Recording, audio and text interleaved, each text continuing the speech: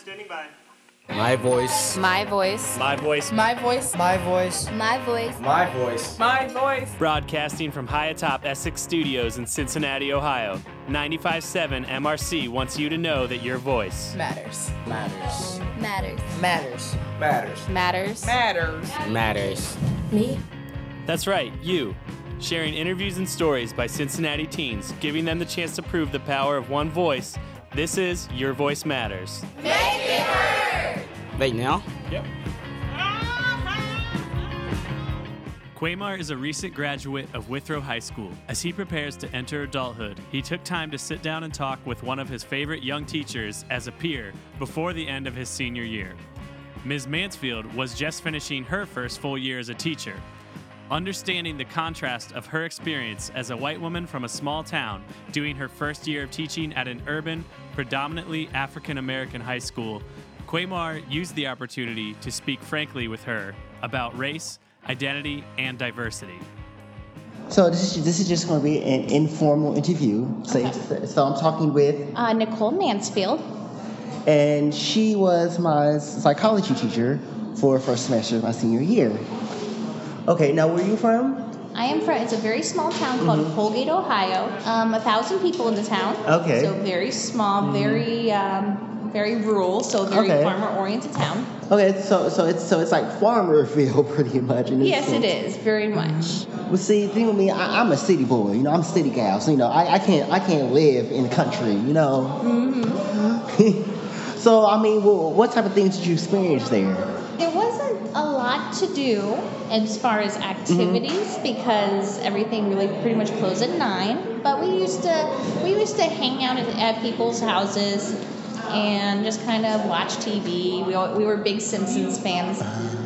Watch TV, kind of chill. I was on the academic team, choir. I was on about 3 different choirs. So a lot of academic extracurricular activities mainly.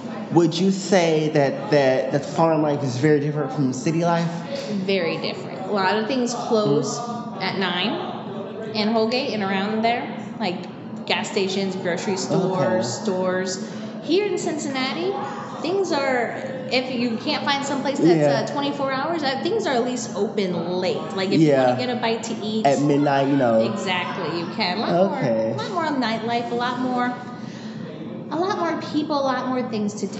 Now, as you know, I'm openly gay. I'm an openly gay student, you know. So what was your experience like with your first openly gay student? With my first, I was going to say, I had a bit of experience with that because my friend Josh went to Xavier with me, and he came out his freshman year. And I was always taught, like my family, I love my parents very much, but they are very backwards in some ways. So I was taught that being gay is wrong. My friend Josh came out, and I was like, well, he's my friend, and he's still him, and he's awesome. Okay. And the way Xavier is a very open, very LGBT friendly school. Okay.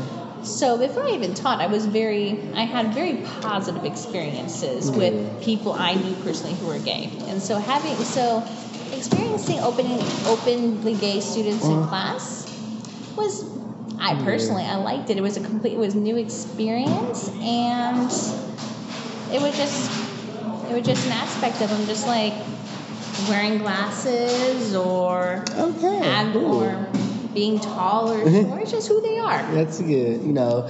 Now, and I actually know people are either against gay marriage or for it. But my sister, her view on it was that this is what she said: two gay people want to be miserable together. Let them be miserable. She hates marriage. She hates marriage, period. Whether it's guy, girl, girl, she hates it, period. And I thought that was the most perfect response ever. That is really funny. I like her philosophy on that. Because the first she said that she was against him. I'm like, wait, what? Like, and she explained. I was like, okay, that makes sense. She just feels that marriage is kind of irrelevant. Yeah, because she's been through it. She just hates it. She's like, ugh. Not like that if two people want to be miserable together. I mean, they want to be miserable. Hey, I say go right ahead. That's what she said. But yeah, you know, I grew up I grew up with with my mom. That she passed away when I was in the 6th grade, and I'm with my sister. My sister, she was pretty much, she doesn't care that I'm gay. She, as long as I'm safe, she's okay. Like, I hope you don't mind me asking, do you have any non-white friends? Just curious. Yeah, I was going to say from Colgate, I had a lot of Hispanic friends. And we had one African American family, the Fergusons, and I was very close friends with them. Now, like, do you ever talk about, now in your classes, do you ever talk about, like, racism? We talk about racism a lot. To teach American government and psychology, you really have to deal with race, especially, like, in American government, because, for example, the Progressive Amendments, a lot of those were a result of the Civil War and Reconstruction. So race definitely plays a role.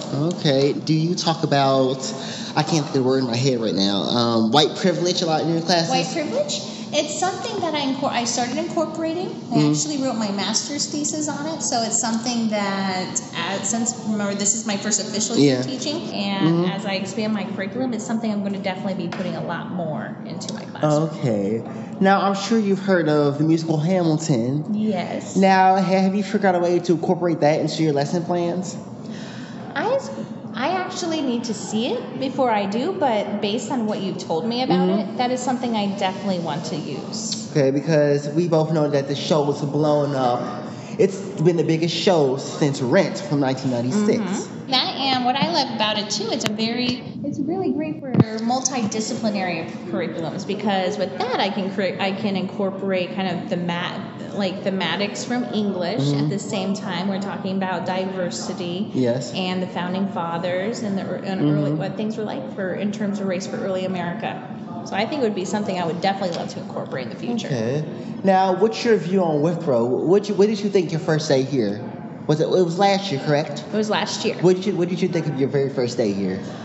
My first day, I was a little overwhelmed just because my school, the school I grew up in, was K through 12, one building, 500 students. Okay. And so just in terms of walking in and having such a huge population of students was very overwhelming to me. In terms of a different experience racially, it wasn't that different for me, because if you think about it, Withrow is not that diverse. Yeah. I'm gonna say there's a significant minority of international students, but not very diverse. So it wasn't that different. And while I hadn't had a lot of experience having a school full of African Americans, I thought it was great. I loved it. I was really excited because it was a very new experience for me. Okay. Now, have any of your students, including myself, taught you something about yourself? I was going to say, I'm taught something every day about myself from students. What are some of those things, if you don't mind me asking? I don't mind at all. So some of the things I've learned about myself, I've learned that I need to be more flexible. I kind of had an ideal of what teaching was going to be like, and then working with you guys, I realized, if you guys come up with a really great topic, then why not go with it? Like I said, I would never have thought about incorporating Broadway into my curriculum until you mentioned Hamilton, and then you started talking about it. I was like, this is a really great learning opportunity here. I have to use it. So I use your ideas all the time in my class and your feedback. Is the idea of teaching different from reality of teaching, like actually doing it? Is it different? Absolutely. How so? When you're in a class learning about teaching, you're taught that you have to have your lesson, you have to have a closing, you cannot deviate from it at all. If a student is mouthing off or a student is off task, you have to deal with it strictly and quickly.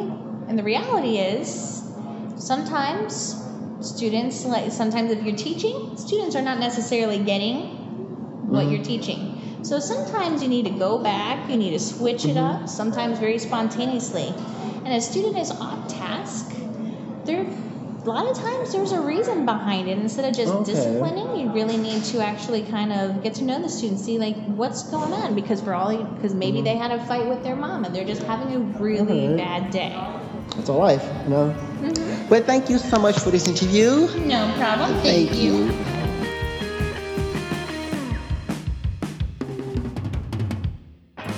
Your Voice Matters is made possible by the generous support of ArtsWave and the William P. Anderson Foundation. Our stories are produced by Cincinnati area teens, with editing and production assistance from MRC Program Director Josh Elstro, as well as other MRC staff and volunteers. Our theme music was written and performed by the Agoraphobes and was recorded at the Music Resource Center.